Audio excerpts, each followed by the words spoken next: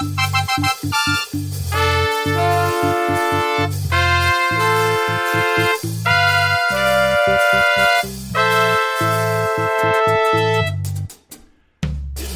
It is Friday, the 5th of February. I'm Todd Brinker. I'm coming to you live from Corona on Hill in Southern California. Yeah. We were just talking about on the radio show a gentleman who is from Burton-on-Trent in England who has been in a coma since the beginning of last year and has basically been out for the entire time of the virus, and I guess he's now waking up. He had been in a car accident, and so hopefully he will have a full recovery. But during that time, while in hospital, he has had coronavirus twice. He has survived that, and you know, he survived a car accident, but he's waking up to a world that's substantially different than the one that he left when he first went in the hospital unconscious. And so you got to imagine that that's a little strange to realize that while he has been, you know, basically in a room for a year, so has the rest of the world. Yeah, we've all been kind of locked down, haven't we? Man, it's getting to the point where this is feeling normal now. It really is, for me anyway. And I know that Aaron has railed against it, and others have too, about, we've got to open things up and get back to normal. I don't know that we're ever going to get back to a normal. We'll have a new normal. And, I think that certainly businesses are going to come back, but there's going to be a depressed economy worldwide for a period of time as we figure this out. It does worry me a little bit, though. We as a country made a large leap forward in terms of our industrial complex post-World War II. That a lot of the world was rebuilding from this terrible war and getting enclosed inside the Iron Curtain. And we as a country were able to take economic advantage of that because we were not damaged by the war for the most part. And at least our industrial buildings and stuff were not. There weren't battles taking place on our land, literally in the greater 48 of the United States. And so, we were able to then go into high production mode and provide goods for the world. And we grew an economy that the likes of which the world has never seen. And we have, been riding on that advantage that we had from that time period for the ensuing, 70 years now. And now this is causing a huge economic downturn. We have locked ourselves down, and I'm wondering if a dictatorial country, say like a China, is saying, hey, this is our opportunity while everybody else is locked down. We'll just force everybody to go back to work. And, if people get sick and we lose some people because of the disease, that's all right. We got more. And so they just are forcing work to happen.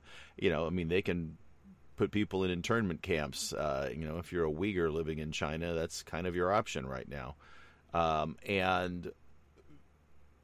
Are they going to take advantage of this and then be able to use that advantage to gain economic upper hand in over a period of time that will then, put them in a better position for the next 70 or 100 years? Right now they have the second largest economy in the world, but they have 4 times the number of people that we have, 5 times the number of people that we have. So they've got a lot more of a labor force. And they've got similar, mineral resources. And, I just wonder what the world's going to look like in another 20, 30, 40, 50 years in terms of this major influence and this major economic force that is essentially run as a dictatorial government, as a dictatorship with a small cadre of people deciding what happens for everybody. So something to keep our eyes on, something to keep our eyes peeled about, because it's a little nerve-wracking to see what happens there. A little disconcerting. So, Well, on a different note, something that I've been doing is going through my earthquake kit and just updating and making sure that everything's in there is ready and usable. I keep some water stored that I put some purification tablets in that make sure that it's drinkable water so that it doesn't go rancid and have spiders crawling in or anything like that. So I have water in some containers stored. I have so I'm making sure that's good and updated. I have gone through. I have some freeze-dried meals, and so some of those were old, so I'm just moving those out just in case I, have some emergency food. And I'm not enough to live on for a long period of time. But if we have to vacate the house because of a major earthquake, I want to have stuff going. I've got it packed into backpacks. So I've got a couple sleeping bags and some cots and tents. So, in fact, I have the tents that pop up on top of a cot. So I have two individual, one for myself and one for my wife. My kids have moved out, so it's just the two of us. Tents. But one of the things that I really didn't have much set aside for, and so I've gone out of my way to try to find long shelf life stuff to set aside for our puppies. They sleep in a kennel, and so I have an extra kennel, but I used to have it in storage. I've actually put it with our earthquake stuff so that if we have to go somewhere, we can put them in the kennel and they can have a normal place to sleep, what they're used to sleeping, and some blankets for them. And this is not like super lightweight backpacking stuff. We're not talking, $200, 4-ounce tents or something. I guess they're probably more like 20-ounce backpacking tents.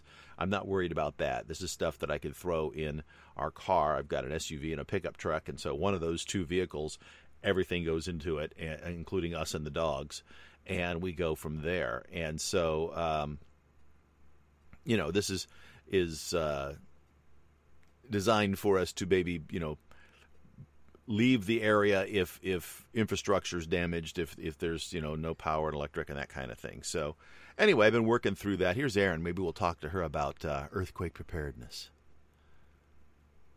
Good morning, Erin. Good morning, Todd. So I was just I was a little sharing. late getting to the radio station this morning. Oh, you were? Yeah, I was, because I couldn't find my glasses. Oh, well, that's a problem. And all of us Have you who ever occasionally done that? drive on roads appreciate that you were able to find your glasses. I have. No, I wear glasses that are for reading, but it's my eyes have gotten to the point where I literally have to have them for reading. Now, anything outside the length of my arms, I actually see better than 20/20. And I've gotten my eyes tested regularly, and so I see at a distance really well. But like when the dashboard, the numbers are big enough and contrasty enough that I can drive without any trouble. I can see my dashboard, see how fast I'm going, that kind of thing. But if I have to read something, pick up even my phone, I can't function. I mean, I can, I know the icons to launch major things and stuff. I can see it, but I can't clearly see my phone without glasses on. Like the text on my phone, I can't read articles or things like that comfortably. I mean, it's really difficult. So yeah, I have left. I bought a whole bunch of those little. On Amazon, like a package of 10 of the little readers, and I've done that more than once. And so I have little reading glasses in glove boxes in cars, and it's they're all over the place. So, if I forget them, hopefully I've got a set of glasses somewhere that I will be able to grab, because I'm nearsighted. I'm not farsighted. I'm nearsighted, and so right. Luckily I have driven this route. I mean, obviously I can see cars coming, but I have driven this route enough times that I don't need to see road signs, because forget about it. I'm not going to be able to read them. Yeah. Yeah. No, it's the things we live with our all of us have our pluses and minuses, I mean, I would rather have you driving without your glasses than have somebody who's been up for 24 hours driving around, or somebody who just stepped out of a bar driving around, That's any true. day of the week. Yes. So. Yes. I'm not going to kill anyone. It's if I were going someplace new, there'd be no way, because I cannot see road signs. But yeah, certain amount of discomfort for you, though. Yes, yeah, it's yes. And the worst part about losing your glasses is that you can't see to find your glasses, right? So, right. Like Ralphie. It's Ralphie? In A Christmas Story, when he finally gets his BB gun and he goes out and he shoots it at a metal plate, and the BB comes back and hits him. Hits his glasses and knocks them off, and then he goes to look for them and steps on them accidentally. Yes, exactly. That's precisely After what everybody I'm in the talking movie said, "You'll shoot your eye out," he basically almost shot his eye out. Yeah. And then he stepped on his glasses. But he whipped up some tears. He whipped up some tears and got some sympathy from Mom right away. He knows how to work it. He's a kid. He's no dummy. Yeah, I know. I watch it at Christmas time. It's one of my favorites. But yeah, not having your glasses. Yeah. Yes, in between the Hallmark movies. So, before you came on, I was talking about something that I've been doing, and that is going through my emergency preparedness kit, my earthquake kit here at home, and just updating stuff, because I had some things in there that, like, I had some freeze-dried food that, although not particularly palatable, is edible and provides nutrition, and some of that stuff had expired, so it was time to get some new freeze-dried food, toss that stuff out, and yeah, it's not. Every once in a while, I'll open a package and fix it and go, you know, has it gotten any better? Is it good? And honestly, it's not bad. It's just not good. And so it's not something I would choose to eat unless I had to. You know, if I was backpacking and I was, you know, wanted it to be a warm meal that I could prepare, you know, on the trail, that's one thing. But you know, my emergency preparedness kit is not like an ultralight backpacking setup for somebody who's going to hike the Pacific Coast Trail. It's stuff I can pick up and throw into the back of my car real quick, or the back of the truck real quick, and grab my wife and my pets and move on. And I say pets because that's something I hadn't really accounted for before. And it just, I was reading something the other day and a light bulb went off and I was like, oh yeah. You know, so I need to go and I'm going to see if I can find some shelf-stable dog food that I can keep for a long period of time, because I don't know how long you can take a normal bag of dog food and set it aside. And you want to be careful where you do that, because, you know, vermin can smell that and they'll break into your stores if you don't have it packed away well. Yep. But I also have an extra. My dog's asleep in a crate at night. And I have an extra crate that's a little bit smaller, but I took that out of storage and put it next to my other earthquake stuff, my bug out bag, if you will. And my stuff's heavy, so it's made to, like I said, it's made to toss in the back of a car. So carrying the dog crate's not a big thing. I can in a matter of 5 minutes grab all this stuff and have the car packed and ready to go. And so we could do it pretty quickly. But you know, just it needed some updating. You know. Make sure that you got fresh water stores and that you, you know, have some food that you can eat quickly and easily, and some kind of. I've got I bought a while back these little. They're like pup tents, but they are on top of a cot. So you unfold the cot and then set the tent on top of the cot. It attaches to the cot so that you can put the two cots. You know, they're two one-person cots, and so my wife and I both would have a place to sleep up off the ground, probably each of us with a dog or two, and you know, it's a place to stay warm, some sleeping bags and stuff. So it's, you know, it's not a lot, but it's just like if there was a really bad earthquake and we weren't able to stay in our house, and you know, say the, you know, infrastructure, the electrical and the gas was gone, you know, there's a little propane cook surface that I've got, and a bottle of propane, and you know, just a few things just in case bad things happen. It's like an insurance policy. But every once in a while, it needs to be checked and updated, just like your fire alarms, you know, in your house. You know, you just gotta put a new battery in it. So I thought, oh well, you know, it's a good time to go do that. So I thought I'd go digging through it and seeing what's what. That is a good. You know, I have dog food and I have water, etc. And I think we have a used tent out in the backyard, but not in the backyard, in the garage.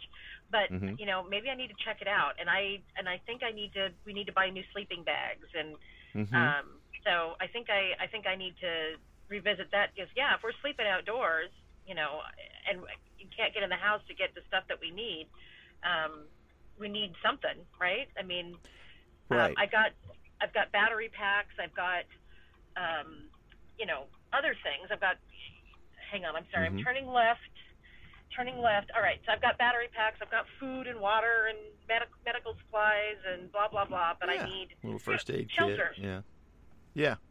Yeah, that's always a possibility. Yeah, if there's damage to the roof or to the structure on the house, you shouldn't be in the house. So you need, something that you can keep the elements off and some place to lay your head at night until you can figure out what to do and where to go and how to, and while there's usually community places you can be, evacuated to, maintaining a sense of autonomy or being able to stay with your place, like out in the yard or something, is not necessarily a bad idea. And so, or maybe, your kids are in the area, so you might be able to gather with one of them. Mine are not. And I've got a daughter who's in another city in California that's, 6 hours away. Well, she might need assistance. So I wanted to have something that I could throw in a vehicle and I could hit the road and go get her, and make sure she's okay. So, makes me want a 4-wheel drive to make sure you can, maybe make sure you can get there, because if both my SUV and my truck are 4-wheel drive, so there you go. The SUV's seen better days, but the truck's got a brand new transmission and a brand new rebuilt engine in it, so it should be ready to roll. But you're right. Yeah, I think about this stuff, and it's not, odds are it's not going to have happen, but it's that I'm sort of like a mini prepper, I just want to have some, if things go bad, that I at least physically have a place to kind of set up my portable home, That's just good common sense. Yeah. Have canned food and make sure you include a can opener. Yeah, canned food's not things like that. Good if you can't open the can. I got my Swiss Army knife. I can open that can. It'll take me 6 days and a lot of cussing, but I can get that can open. Oh, gosh. Yeah. Have you ever tried to open a can with like one of those can openers that's on the Swiss Army knives? I have, and it's not 6 days, but yeah, it works. But there's a little bit of a trick to it, but it works fine. But yeah. Do you buy MREs or do you buy freeze-dried food or do you buy, like I have lots of beans and rice that are vacuum packed, and I also have like freeze-dried food and other things that the family can eat. Yeah. Well, I bought it was supposed to have, I think, a 7-year or a 10-year. I have to check on it, but I checked it not too long ago. Shelf life, and it's basically like a 5-gallon bucket, and it was supposed to be meals for a family of 4 for X number of days, and I don't remember how many days it was. And I bought that, and I recently checked it, and I've got another 2 years before that's expired. And it's all freeze-dried stuff, so all you have to do is have good water. And so I also bought a couple of those water filters that you can attach to a bottle, so you can fill a bottle up with water from anywhere and then run it through the filter, and it should be good. And that way we have clean water in which to then make our a meal, and a small camp stove to boil water. And so, I've got a few things like that, so I can, purify water and we can have some food. It's probably not the tastiest food in the world, but beats the heck out of starving. Exactly. It's just, and because it's a freeze dried and has a very long shelf life, I figured, okay, well, that goes in the earthquake kit, the emergency bug out package, in case in case that's the food we got, right? And when the COVID thing first hit and we were locking down and we didn't know what, it crossed my mind. It was like, that's, maybe. And so that's when I checked on it. I checked on it a few months back. I think it was last year in like March or early April. I went and said, how old is that stuff? Is it still good? I need to check it. And found that, I'm okay for another couple years. I think 2023 is when it expires. And let's face it, even if it's expired, if in 2024 you've got a bucket and that's your bucket, you're going to eat it. I mean, it's freeze dried. It's probably not going to, poison you or anything. It just, textures and things may not be what they were at once. Things that were once noodles and rice are now powder. That's right. Yeah, that's right. But it's packed. Like I said, it's packed in a bucket and the lid's sealed on, so it's not even like it's getting bumped or crushed or anything. It sits. It sits and it's ready. That's its job, to be ready. So, Tobin pulled our earthquake kit stuff, and it made me remember that it's not all in the same place. And so he pulled our earthquake kit stuff out when COVID started too. And he's like, oh, we have all this stuff. And because I had been just buying it, I really hadn't talked to him about it. Right. But it was like, what I would do is I'd see things on sale at Amazon, and then I would buy it. So set up alerts for myself, and and slowly collect up what you need, and just say, because exactly. I mean, if you put it all together, it can be $400 or $500 worth of stuff over a period of time. Depending on what you're doing and what you're getting. If you have to get, if you've got sleeping bags and stuff already, then that's fine. But if you don't, if you're starting from zero. The thing that I found, though, is that you can actually get a lot of the stuff that you thought that you would need to get. You can actually get it a lot cheaper than like camping type of gear from REI costs a fortune, and you can spend that kind of money regardless of where you go, and it's really good quality stuff. But if it's just emergency stuff, it's not. Again, it's not the stuff that you're building that ultralight backpacking setup. Instead of getting the 22-ounce tent.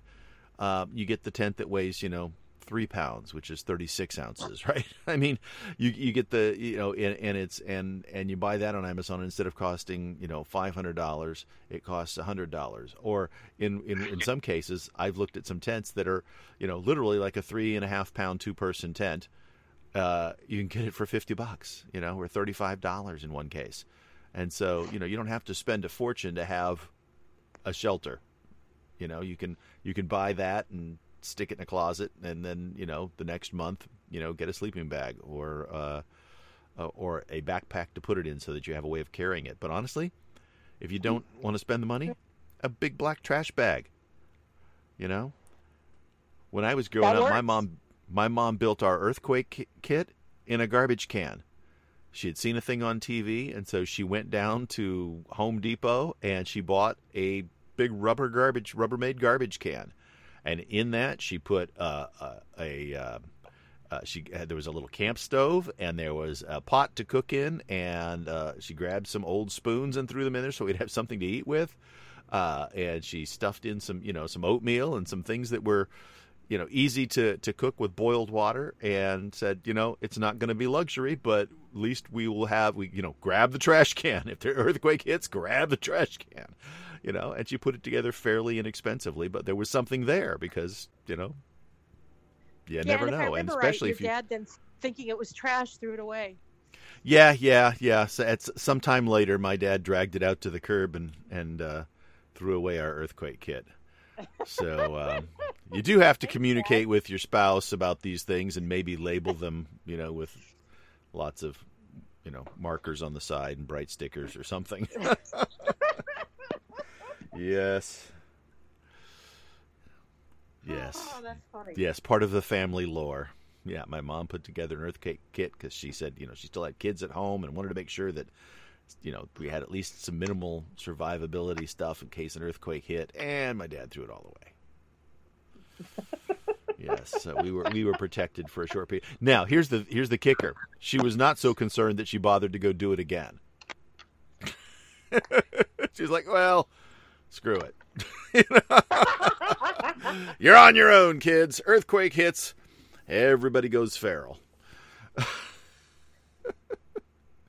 That's so funny. Hey, during the radio show, I talked about an FCC ruling, and I wasn't quite sure when it was.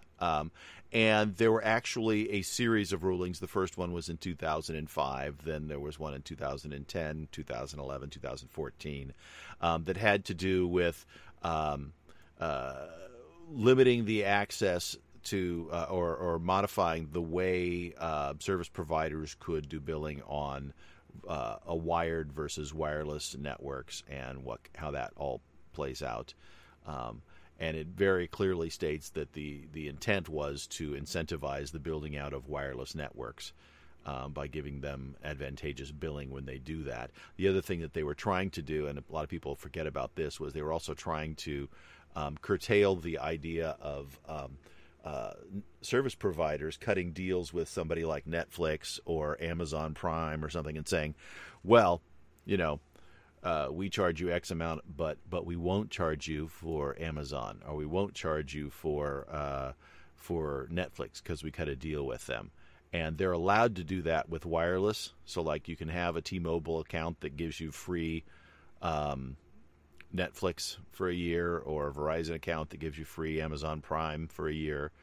And they will get better streaming quality than other streamers because they're paying money back to Verizon or T-Mobile, but you can't do that on a wired internet. Oh. And that was part of the ruling too, because what was happening was Netflix at the time, and they still are the dominant, but at the time they were about the only real game in streaming. They had started paying network service providers or internet service providers to allow them to hook into their backbones directly so that they would have a better connection to end users than other streaming companies. And the thought is that would then stifle other streaming companies from being able to compete. And so the government, the FCC, stepped in and said, no, you can't do that on a wired ground connection to people's house. But you can do that on wireless because, again, short-sightedly thinking, well, wireless is how much streaming are people really doing to their phones, not thinking that eventually wireless will go straight to the house as well. So those, but these are FCC regulations, and so they can be changed from, with the flick of a president's wrist. These are things that are done by executive decision as opposed to specifically passing laws. At least as they are now, the way the laws are written, it gives the FCC the ability to make those changes. Yes. Well, that's not to say that our. Oh, go ahead. As we've talked about, the Congress, almost all the laws right now seem to be coming out of the executive branch. Congress is kind of not doing anything. Abdicated. Yes. Yeah. Yeah, no, that's what I was getting ready to say too. Was that our highly responsive and well functioning legislature will change laws to handle this, I'm sure, without any trouble. Right. Yeah. So just this morning, apparently 5:30 in the morning East Coast time, after an all-night session, they passed Biden's budget on a 51-50 vote. I mentioned that during the radio show, and that while it did not include the proposed $15 minimum wage, national minimum wage increase, or not $15 increase, but increase to $15. It did include the $1,400 to individuals as a I don't know, what are they calling those things, the one time, although this will be the third time. I don't know. COVID relief. They're not really stimulus. Yeah. So yeah, COVID but they're relief. trying to call it a stimulus thing. It's not really COVID relief. That's a whole other thing. Is the COVID relief thing, which is, but maybe I guess it is a COVID relief package, is what they're calling it. Yeah, maybe Yes. You're right. Yeah, that's the term. So anyway, they seem to have passed that. Okay, something just bit me on the leg.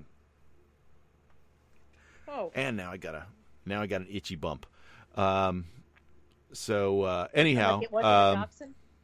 no, it wasn't a dachshund. I think it had 8 legs. It was an arachnid, or maybe it was just a no-see-um type of bug. But either way, it's now itchy, and I got nothing good to. Wait a minute. I have Itchy Racer right here, which I think is essentially just Benadryl spray. But maybe it's got something else in it. What does it say? Yep, diphenhydramine 2%. It's Benadryl. Let me spray that on my.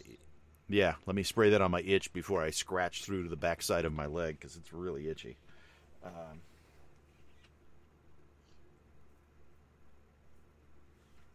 There we go. Let that settle in. Hopefully that'll help.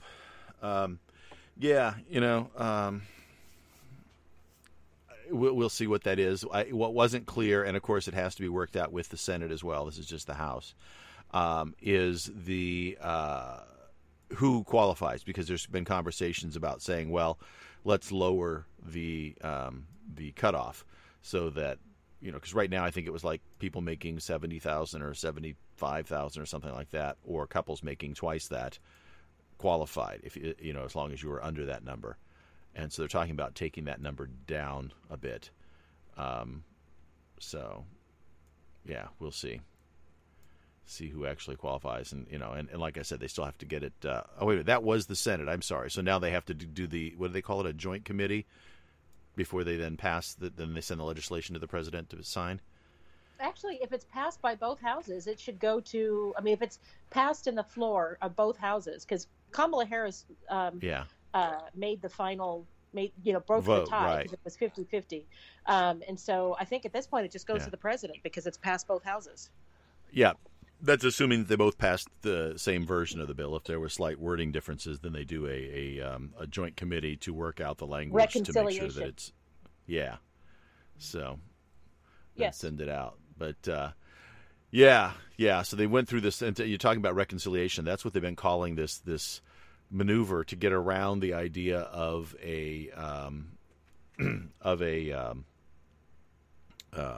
filibuster. So they get around a filibuster by doing what's called a budget reconciliation process, and that means that by rule, they can get around. The Houseman or the minority party in the House can't filibuster to block the movement, and so apparently it had never been used, even though it had been around since the 70s. It had never been used until 2008, and since then it's been used semi-regularly. So, the same thing with the filibuster. It had been around for a long time, and it just got to the point where it now was de rigueur. It was just the standard way of doing things, not the way it was intended, I think. So, I don't know. And the Democrats want to get rid of it. Yeah. And I mean, if you've got a way to get around it, then there's no point in getting rid of it. But maybe what they need to do is, instead of being all or nothing, they need to look at it, see what it's in. What was the real original intent, and if that's worthy, then let's not get rid of it. Let's modify it so that it works right. That it gives the minority a voice without.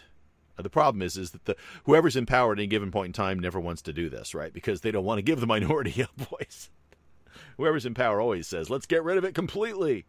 And then it comes back and bites them in the butt when, they're on the other end of the stick. Like they got rid of the filibuster for confirming Supreme Court justices. And Mitch McConnell said to the Democrats, this is gonna come back and haunt you. And sure enough, it did. Right, yeah. And then they complained loudly about the whole, Trump getting to appoint 3 different justices in a fairly short period of time, in his 4-year term, and they had nothing they could do about it because they had gotten rid of the one tool that they would have had. Yep. But so yes, be careful what you wish for, right? It's that old lesson from the parable of Aladdin, right? Yes. Or the Disney's Aladdin. Either way, it's like, be careful what you wish for. It's not always what you assume it will be. Exactly. Not always what you intended it to be. And for proof of that, watch the movie Bedazzled. Yeah, which is a great movie. Same story, basically, right? That's such a good movie. It's so well done. It's so silly, but it's just really well done. They both the leads, Brendan Fraser being sort of the Aladdin character in this case, and the devil's granting the wishes instead of a genie, and it's what's her name? Elizabeth Hurley. Yeah, Elizabeth Hurley. She's really an underrated actress. She just absolutely did that with such tongue in cheek and played it just right.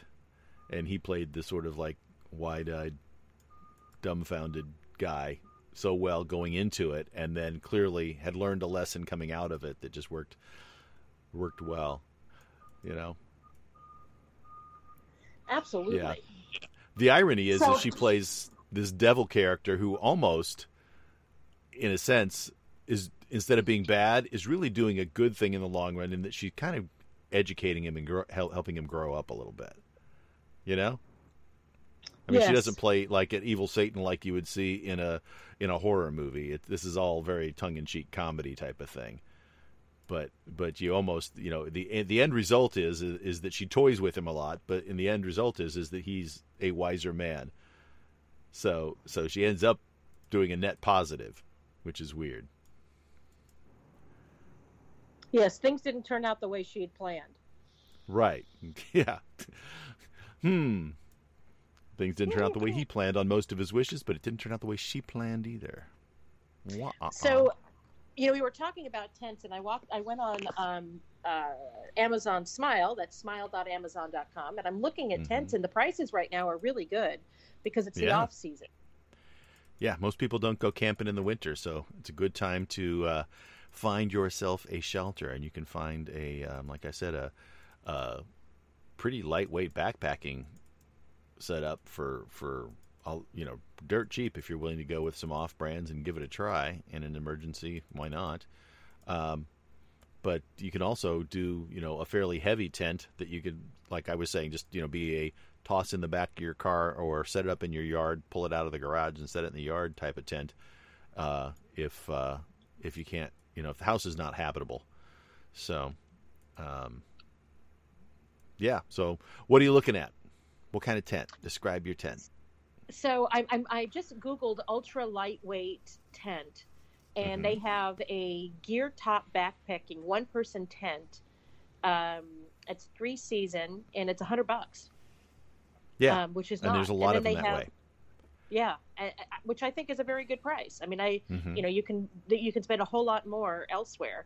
They have another one, a backpacking tent for 1- and 2-person. So if it's 2 people, you're going to be snug. It's $119. Yeah. It's a dome camping tent, and you know, so that's a good price. What I'm not seeing is how much it weighs. Something to be aware of is, when they say ultralight, you want to know exactly how many ounces or how many grams it is. Walmart, by the way, sells a $20 under $30, but between $25 and $29 tent. It's a fairly large, but not quite 2-person, but it's a 1-person tent that weighs less than 3 pounds for, like I said, $30. Now, it's a Walmart tent, so it's not going to be the same as your, you know, $100 or your $500 tent, but it's a functional working tent. Something to be aware of when it comes to tents is there's a couple different ways to go. Some tents are freestanding. In other words, the tent poles attach into grommets on the floor of the tent, and you could then pick up the tent and move it around if you needed to. Other tents require that you put guy lines down into them, and some backpacking tents don't even come with poles. They expect that you'll use your walking stick, your trekking poles, as tent poles, and that's how they keep them even lighter. And so if you're going super light on the backpacking, you might use a trekking pole tent. But again, as an emergency earthquake kit, you don't necessarily need light. But if you're also thinking, hey, it might not be bad to go out and go camping sometime, why not build a light setup? Yes. Well, and I don't know that I'd want to spend $30 on a tent, because I wouldn't trust that it, in a pinch, that it would work for me. Yeah. There's lots of reviews on YouTube, and there's a guy who does a review of a 15-pound base weight pack for $325, and he uses the Walmart tent in it. And he points out that when he first started backpacking, and at this point, when the video was made, he'd been backpacking for close to a decade, that was the tent that he bought because that's what he could afford. And he said it's not great, but it worked fine. And he used it for several years before he then upgraded his gear. So that was sort of I've been looking at this stuff too, and that was sort of my thought, was like, well, okay, it's not, it may not be the greatest thing, and there may be some advantages to going other ways, and you can certainly save some weight by going with a higher-end tent, but, it's a starter tent. If that's the money you got, you work your budget. By the way, base weight tends to be everything that would go in your backpack except for food and clothing. So any kind of consumables, like if you have a little fuel canister for your for your cook's surface and clothing and food, counts extra that you would put in there. So sleeping bag, tent, the backpack itself, and then cooked utilities, first aid kit, things like that. That's all goes into the base weight. And super lightweight backpackers go under 9 pounds, under 10 pounds easily. But, that can cost a lot of money to save those ounces. So, but it's like building a puzzle, right? You say, well, I'll buy this and then I can upgrade this to save myself 1.5 pounds later. Yeah. So, and it's good to read the reviews and do some searching before you go out and buy anything. Oh, absolutely. Read the reviews, and like I said, go to YouTube, because there's people who use this stuff to go like camping all the time, and they can tell you, and they do, not only do they do reviews, they can also tell you about like how they pack their pack and why they pack it that way. There's some great videos out there on that stuff. I've actually been paying attention to it a little bit, just because not only was I going through my earthquake kit, but I was also doing exactly what I was suggesting a minute ago, which is going through and having one of my 2 packs set up as a lightweight packing setup. So that, and I say lightweight, I mean I'm trying to keep it all under a 15-pound base weight. If I can go lighter than that, great, but I don't want to spend a lot of money. And so I just want to have a decent setup so that if I decided to go backpacking somewhere, I could, because it intrigues me. I really like the idea, and my wife won't want to go. So if I do it, I'm going to have to do it on my own. But I'm considering it. So. Oh, that's awesome. So I figured, well, when I get into shape, I want to go. I'll join you when I'm in shape. Yeah. Obviously, I would die out there right now. Yeah, the oldest of my 2 daughters, and my youngest too, except that she's 2,500 miles away. My daughters would go with me. They would go out and go backpacking, but my wife just has no interest in it. So I'm looking at this brand of tent that I've seen before on REI, and they're well rated at the Big Agnes, and they're like $500. Yes, but they're also very sturdy in multiple different weather conditions and very light. They're used by a lot of campers, and there's lots of reviews of Big Agnes gear online. So, yeah. Very interesting stuff. My husband doesn't like to camp, but maybe if we had the right gear, like sleeping in had a good mattress pad, like a good pad that we could use, so you're not directly on the ground and that kind of stuff, maybe he'd be more interested. Yeah, possibly. I when I got that the tent on top of the cot set up, one of my daughters was visiting, and so we planned and we went and did a overnight camp in the Santa Monica mountains, and we rented space. And it was funny because I basically rented this meadow to camp in, and the meadow was good for up to 75 campsites. 75 people could camp there. But we were the only 2 there because it was like $35 to lease the space, and it was like, the only space I could find. So we said that. So it was just the 2 of us there. And Tobin came out and stayed until sundown, and then he packed up and drove home. He didn't camp, but he came out and spent the afternoon. We took a nice hike with us, and so I think if you had if I'd had a third tent on a cot thing, we might have been able to convince him to stay, because that was a pretty nice little setup. I vaguely remember that. I remember wanting to be there, but I had to work. Yep. And Jensen was down, and I think the swimming was yes. I'm sending you a link to the Ozark Trail 1-person hiker tent with large door for easy entry. It's $29.95 at Walmart, and it weighs like 3 pounds, which is on the heavy side for a backpacking tent, but it's $30. That's excellent. Yeah, $30. So it says carry weight 4.5, but it's actually less than that when you weigh it. I weighed it. I bought one, and I haven't set it up yet. So once I set it up, then I'll tell you what I think. I was thinking I might set it up and sleep in the backyard one night just to test it out. Cool. Don't do it right now. You'll be pretty cold. Well, I got a sleeping bag. It's true, and it's not like it's going to snow on you. Yeah. It's not like I need a 4-weather tent. Now, I would try not to do it on a night when I know it's going to rain. That's not pleasant. I mean, it's like I've got a perfectly good house right there. I think I'll sleep over there. But I might try it. We'll see. So with that, we are out of time. So go out and build your emergency earthquake kit, and we'll be back to talk to you on Monday about more fun stuff. I'm Todd Brinker. I'm Erin Brinker. Have a great weekend, everybody.